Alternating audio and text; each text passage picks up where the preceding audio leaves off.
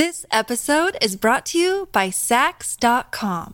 At Sax.com, it's easy to find your new vibe. Dive into the Western trend with gold cowboy boots from Stott, or go full 90s throwback with platforms from Prada. You can shop for everything on your agenda, whether it's a breezy Zimmermann dress for a garden party or a bright Chloe blazer for brunch. Find inspiration for your new vibe every day at Sax.com.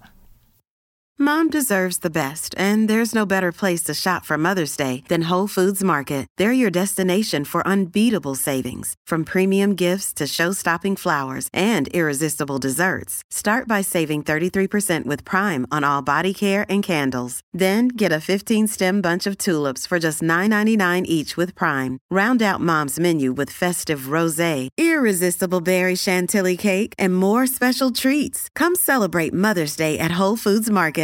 Many of us have those stubborn pounds that seem impossible to lose, no matter how good we eat or how hard we work out. My solution is PlushCare. PlushCare is a leading telehealth provider with doctors who are there for you day and night to partner with you in your weight loss journey. They can prescribe FDA-approved weight loss medications like Wegovy and Zepbound for those who qualify. Plus, they accept most insurance plans. To get started, visit plushcare.com/weightloss. That's plushcare.com/weightloss. Welcome to the New Books Network. Hi, my name is Nathan Hobson, and I am a host for New Books in Japanese Studies, a member of the New Books Network. Today, I'll be talking with Gitte Marianne Hansen and Fabio Gygi, the editors of The Work of Gender, Service, Performance, and Fantasy in Contemporary Japan. This is an edited volume out from NIAS Press in 2022, and it gathers together ethnographic research organized around a cluster of key themes, including affective labor and the commodified performance of gender in contemporary Japan. Refreshingly, the chapters consist exclusively of the work of early career scholars, and that's all tied together with an introductory chapter and an epilogue by the editors, respectively. The authors of the chapters are attentive to the spatial and temporal boundaries of gender performance and the interactions between fantasy, play, performance, and identity in the marketplace of gendered service. All right, welcome to the podcast. It's lovely to finally get us all here together. We had some scheduling difficulties earlier in the year, but it's great to have the two of you here. And so I want to jump right in and get the two of you to talk about how you became interested in and came to co-edit and put together this project that became the book, The Work of Gender, Service, Performance, and Fantasy in Contemporary Japan. Well, first of all, thank you so much, Nathan, for having us. It's really an honor to have been invited, and of course we're really happy that you're interested in this book, which came about in a little bit unusual way, perhaps, because it was not planned at all. In fact, I'm working in more literary studies than anthropology or ethnography. And I've been invited by the UK Sasakawa Foundation to comment on UK PhD studies that was looking at Japan. And given my background with gender, I had been assigned to a group that was working on gender. And as I listened to all these fascinating projects that was going on and that I didn't know anything about, being up in the north, it suddenly hit me that there was a group of young scholars who were working. I hadn't really defined yet how they connected, but to me, they connected very strongly. And not only that, I just found the different topics and fields so fascinating. And I was really, as a literary scholar, I was really fascinated by how they had gained access. So as it turns out, some of these students was actually Fabio's students, and we connected that way. And then we just really let the different studies speak for themselves, and we got some more people on board. Some people had to drop out. And in the end, we just found that what connected these studies in this time and space was really service, performance, and fantasy. So I don't know if you want to add something to that, Fabio. Thank you very much. Yes, it emerged organically from the ethnographic material. There were several workshops, also during supervision. there's really the focus on gender became much more specifically focused on the idea of commodified experiences, of the ways in which gender is presented and has to be presented in different social contexts. And that sort of, once we realized that, it became much easier to sort of create a framework within which all the chapters would work. So having said that, they're all very individual and different. And they all speak to the literature in a slightly different way, which is precisely what makes it interesting as an intellectual project. And I also think it made, at least me, but I also think you, Fabio, it made us look back at how we had experienced gender in Japan throughout the years of us working with Japan. And as that, I don't know if it's an introduction or a foreword that I wrote about my own experiences having visited what's it called? A bar in the 90s, and later on made cafe in the 2000s, and finally the Butler Cafe. And I could see my own growth in the field, really. Even though this is not my field at all, and I'm more in literature, I could really see how I developed myself as a scholar too. So in that way, this book is very personal travel for me, maybe particularly because I am more situated in literary studies. So I learned a lot, to be fair, both from Fabio and from all these scholars we have. I think it was a journey, and I think we decided to bracket it with our own personal experiences precisely to sort of to put an emphasis on also how things had changed, and the ways in which you always are part of performing gender, whether you're conscious of it or not. And this is always part of your experience of Japan as well. So it also, for me, was a trip down memory lane. You know, as you sort of enter middle age, you sort of start to think back and what was it like? I first went to Japan when I was 16 as a high school exchange student, and sort of many things. The volume, in essence, allowed me to reflect on many of these experiences and sort of to write about them for the first time. And I realized, well, we've been thinking about these things for the whole time, in essence. Yeah, and I think this conversation has highlighted a couple of the really unusual, in a good way, things about the volume. And one is the way that, as you said, your two contributions, written contributions, bracket the work of these younger scholars, the introductory chapter and then the epilogue. And then the other is that it does focus on the work of early career scholars. And that's something that not a lot of books are doing. And so I found this to be very refreshing, very interesting, and I also learned a great deal from it. And so you've set this up in those contributions of yours as a book not just about the sort of commodified performance of gender in late capitalist contemporary Japan, but also as in many ways an exploration of affective labor. So I wanted to sort of dig into that just a little bit and think about affective labor and emotional labor. How are they similar, overlapping, different? And the question of how the performative labor of gender in contemporary Japan, how that might differ from the performance or the commodification of gender in previous eras. You've already talked about sort of that personal experience that we've all had interacting with Japan over many years. And I think that comes out as well. So could you tell us a little bit about that? I can start this off with that question. Thank you very much.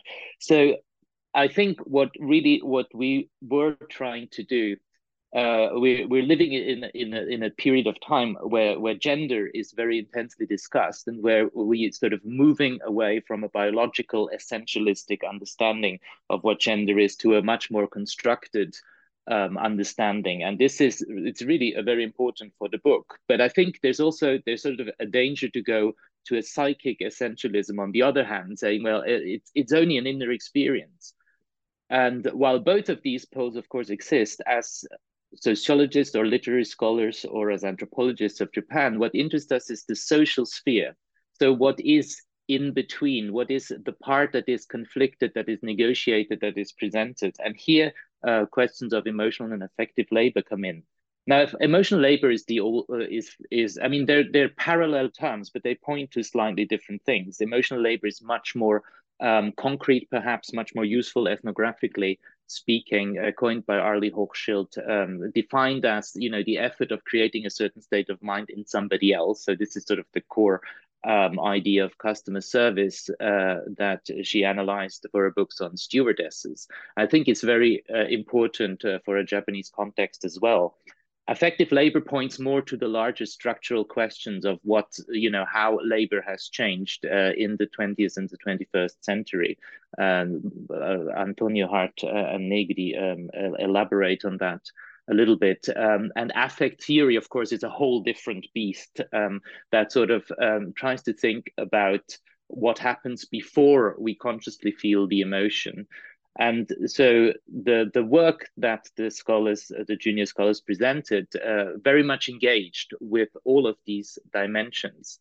And this is where we thought it would be a good idea to bring this together, because while teaching, I often encounter questions like that. What is the difference between affective labor? What is the emotional labor? How can we make these concepts work in the field? And of course, the important recognition is also that we talk about feminized labor, we talk about labor that is not really acknowledged. So it's outside of the official definition of labor, and therefore questions of exploitations also become relevant. Questions of commodification, what is paid for, what is exchanged actually, what is the transaction that happens in the field.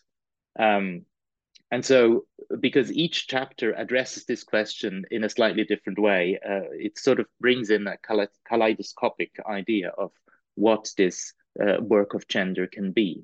Yeah, I found that very useful to think about gender in the sort of marketplace, as something that is being commodified, that is sometimes being actually paid for, the sort of performative aspects of it, and sometimes are not, and the sort of fine distinctions that are being made between different types of compensated and uncompensated labor.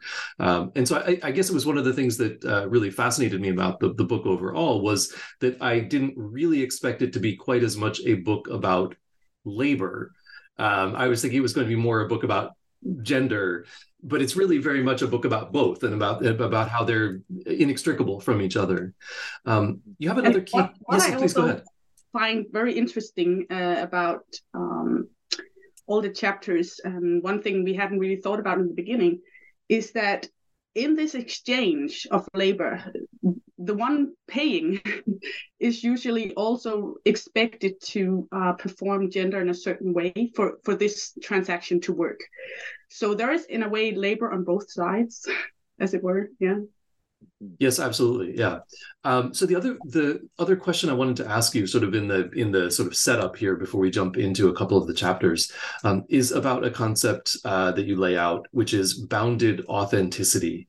Can you tell us what that means, and how does that relate to these things we've been talking about: performance, authenticity, and also this idea of the sequestration of experience in time and space? Yes, I thought is a wonderful term coined by Elizabeth Bernstein in her book 2007, I think, Temporarily Yours, about middle-class sex work. And the problem that she addresses is exactly that. So we tend to believe that if you pay for a service, if you pay for sex especially, then the experience must be therefore inauthentic. It is not real. But of course, what she points out is that actually, emotionally and physically, the encounter is real, and what you feel is also real. So how do we make a distinction between that and our relationships in our other lives, which also may be dominated by a kind of exchange of gifts or of money, and so on and so forth? So she suggests that we need to think of it as a temporal sequestration. There is a distinction. Once you pay for the service, you then enter sort of a time frame in which what you receive, the relationship that you create, is actually authentic. But it has a limit. And once it ends, the transaction, so to speak, cuts off that particular relationship.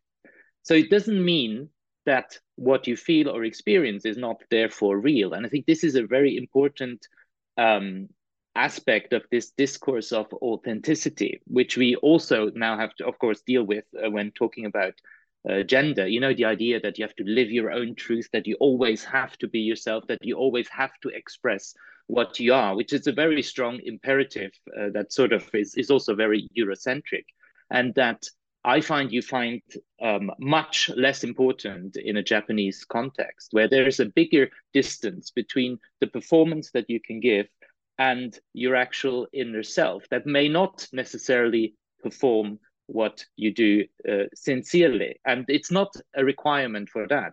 So authenticity and sincerity do not necessarily match onto each other. Yeah, I think that's one of the really interesting things that gets brought out here is the effects of the elevated consciousness of performance on the way that this whole story, these set of stories play out.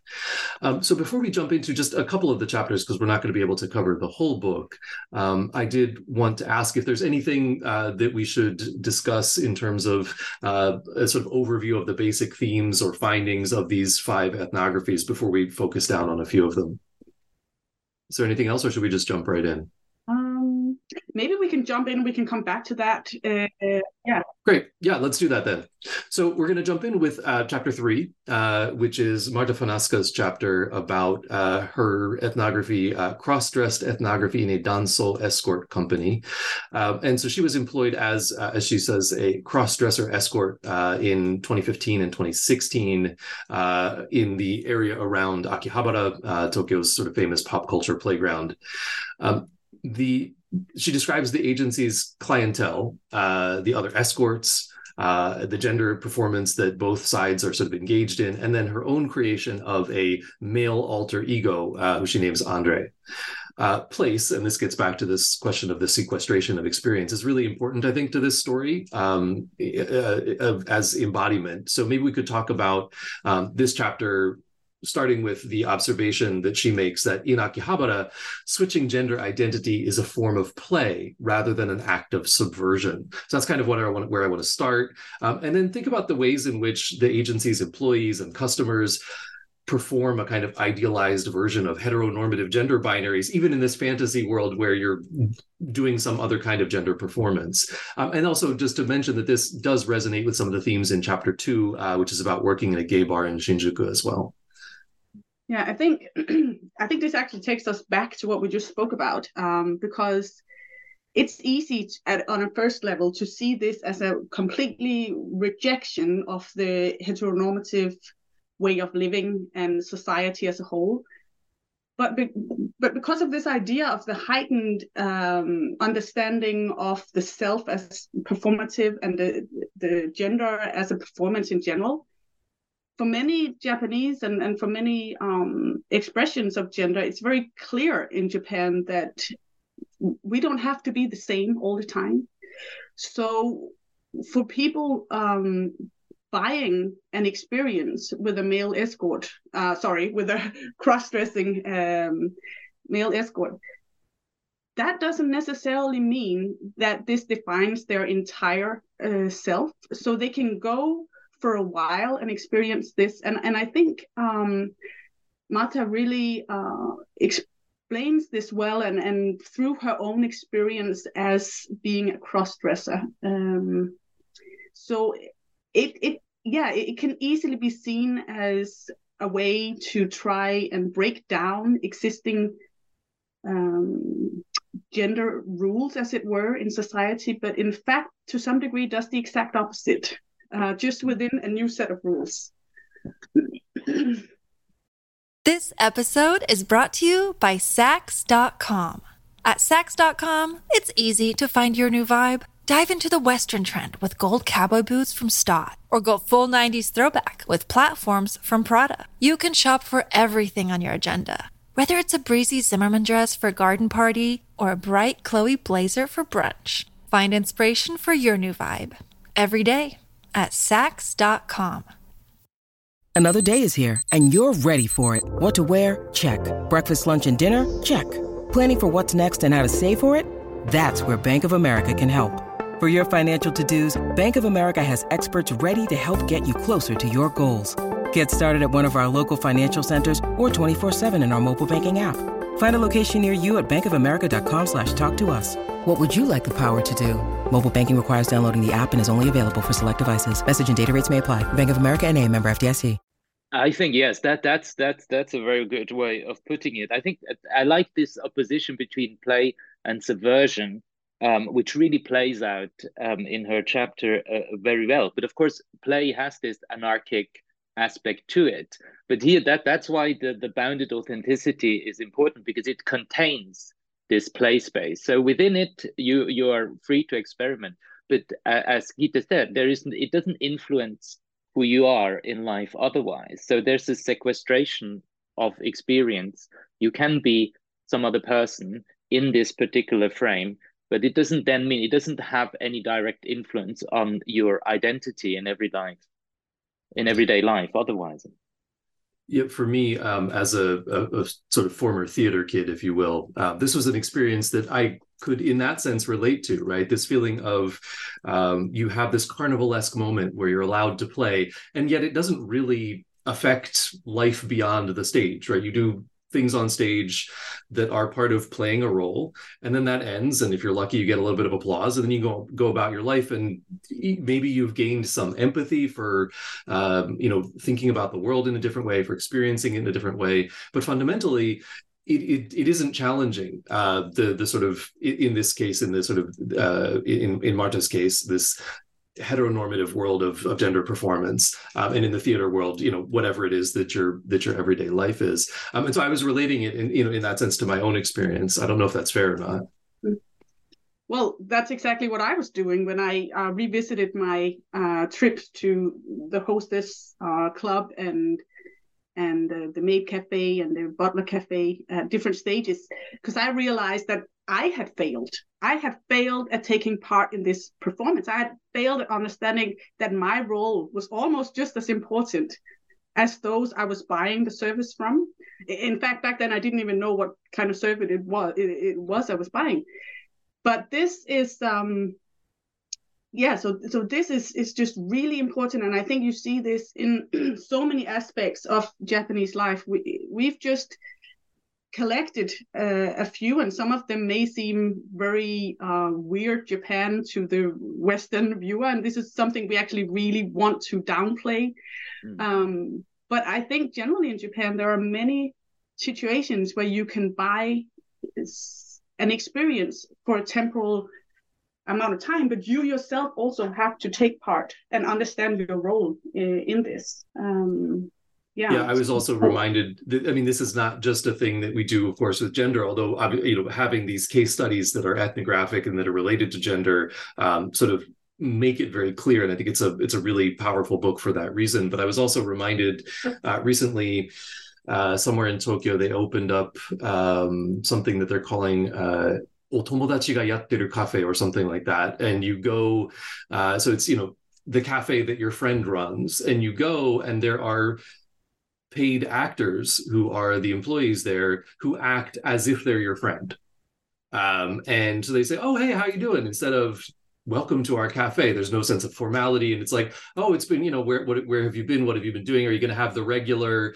And it says you're purchasing a sense of intimacy. And Gitte, as you said, there's a requirement for both sides to participate in this fantasy. And also, it doesn't change anything about the life outside of fantasy. And it doesn't say anything about who you are or what your identity might be in some larger sense. It just says you're having a moment of play and performance.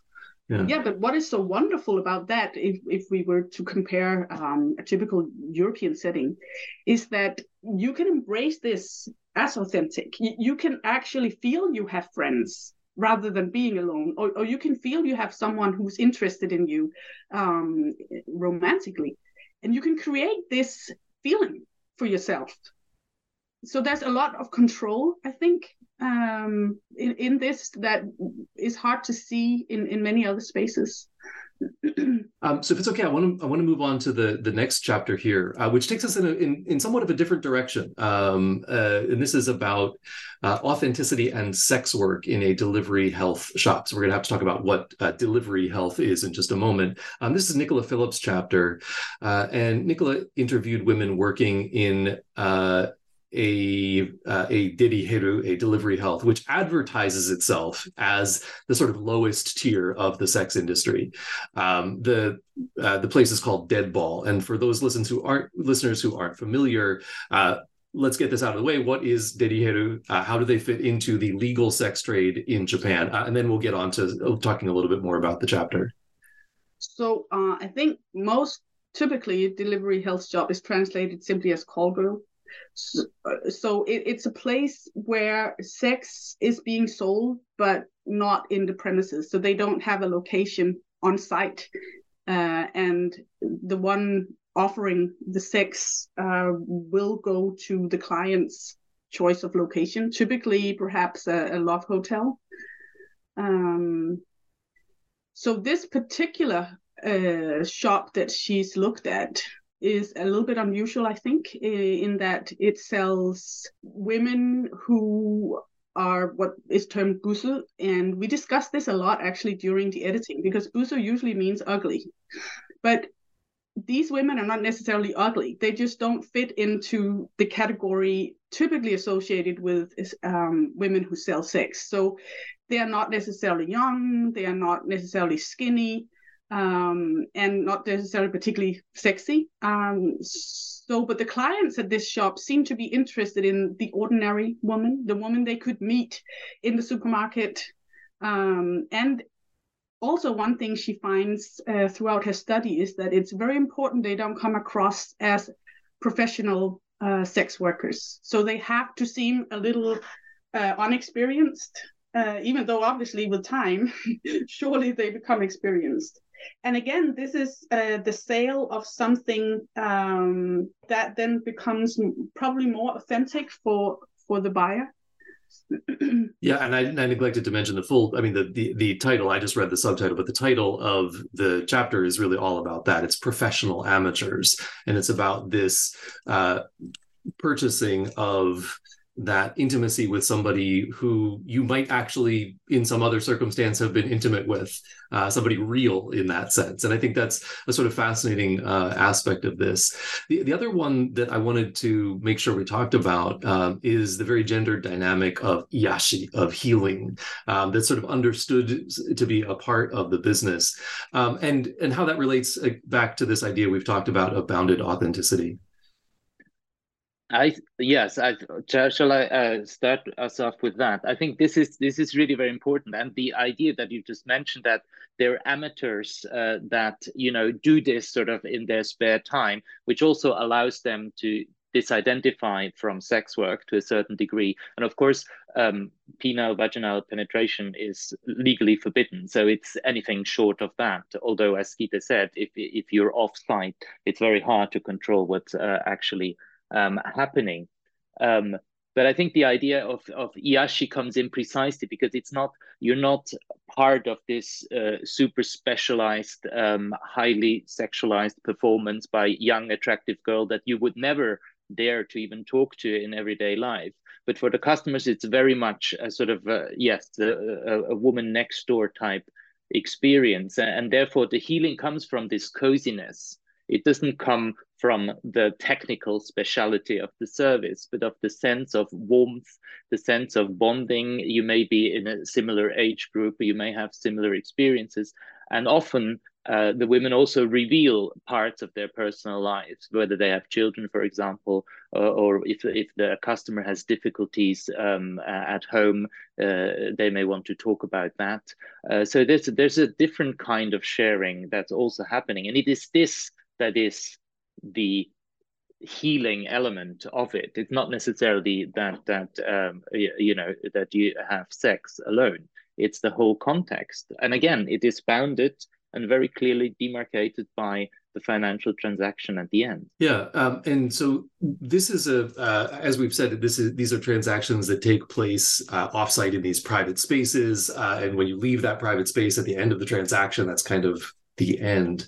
And this is actually why I wanted this is why I chose the last chapter here to talk about, because it takes us in an entirely different direction and shows interesting ways in which these same dynamics of gender performance and the sort of exchange of services and commodification are actually playing out in entirely other spaces, and even when it's related to gender in very different contexts. So this is R.J. Simpkin's chapter called Intimacies of Exposure, Public Space, Gendered Presence and Performance at a Tokyo Train Station. And the chapter looks at the gendered ways that male and female street performers at a station in Tokyo called Koenji Station construct authenticity and intimacy, and how they balance their exposure in a sort of both physical and sort of emotional sense, and charm to draw in audiences and create a sense of community, or at least sort of hospitality and welcoming with their audiences. Simpkins shows that while, and I want to quote here, male performers felt able to use the station to be more themselves, being authentic is not a choice that women necessarily felt able to make.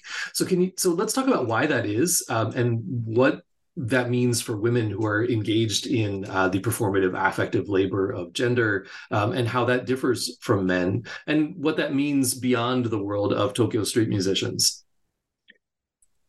Well, I think this is it's a wonderful chapter because Rob, the author, was actually playing as a street musician himself. And that's how he entered the field. And he's been there for quite a long time. And there's a wonderful ethnography, very detailed.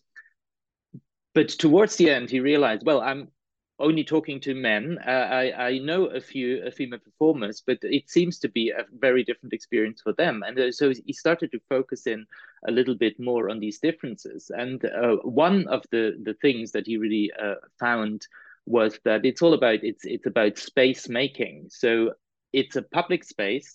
You're exposed to the gaze of the passerby, but you have, as a musician or performer, you have to take this public space and turn it into something else, like a concert venue or a venue for self-expression. And this, of course, takes on a very strong gender dimension. So men felt very much at ease, especially sort of the more rock type musicians who would just start to play. There would be a good vibration and people would sort of assemble.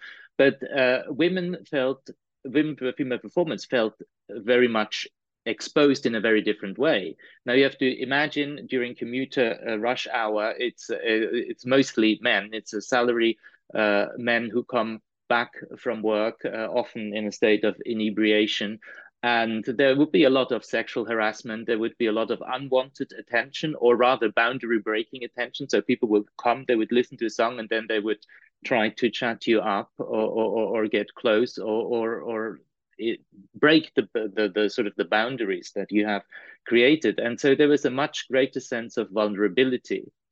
And what he sort of concluded from that is really that public space is also to a strong degree male coded. It's the male gaze that defines what is happening. So if you expose yourself to that, you have to be aware of the gendered dynamics of the space. And so his artist sort of chose a very different and very creative strategy. Reina, for example, performed in a mask precisely to sort of deflect from the fact that she was a female performer.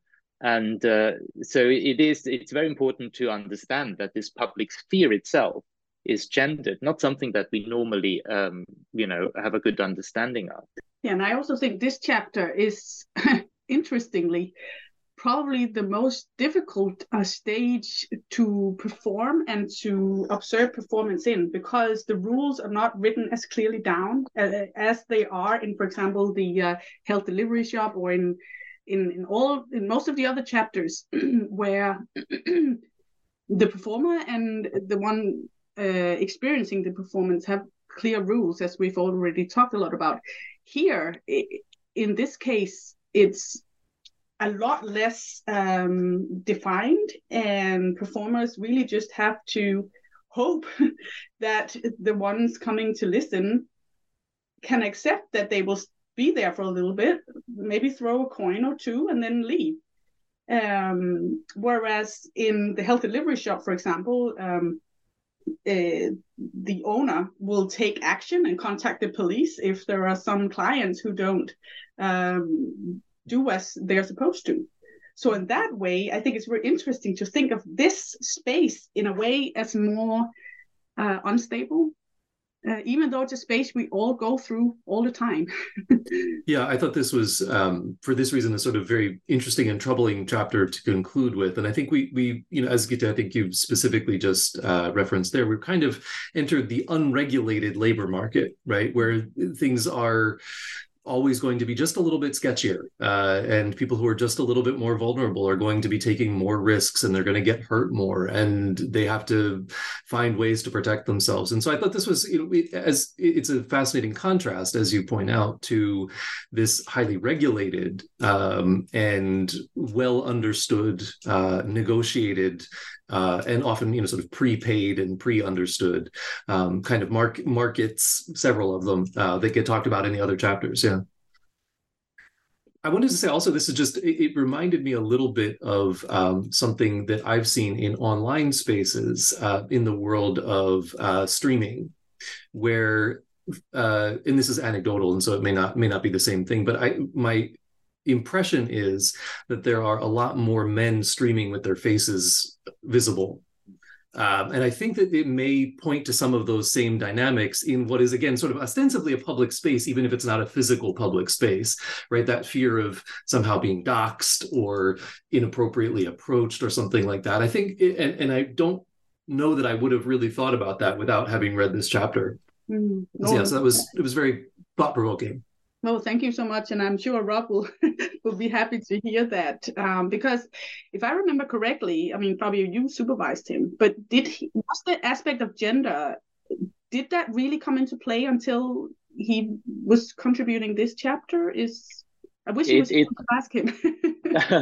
It came in quite late, precisely because but that's always an issue with ethnographic research, right? You have to sort of go with the flow. So with the people you meet, they become your informants, and then you sort of branch out from there. But you realize, of course, within the scene, there's lots of subgroups and subgroupings, and people who perform on different days or on different, slightly different locations. Not in the underpass, but slightly closer to the station, and they may not necessarily be talking to each other either. So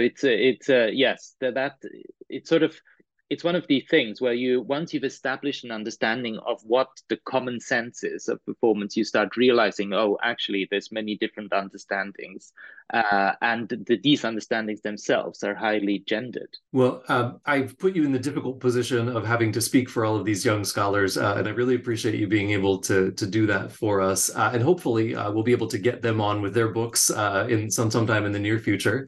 But I want to thank you for making the time to talk to us about the book, and wish you luck with whatever the two of you are doing individually.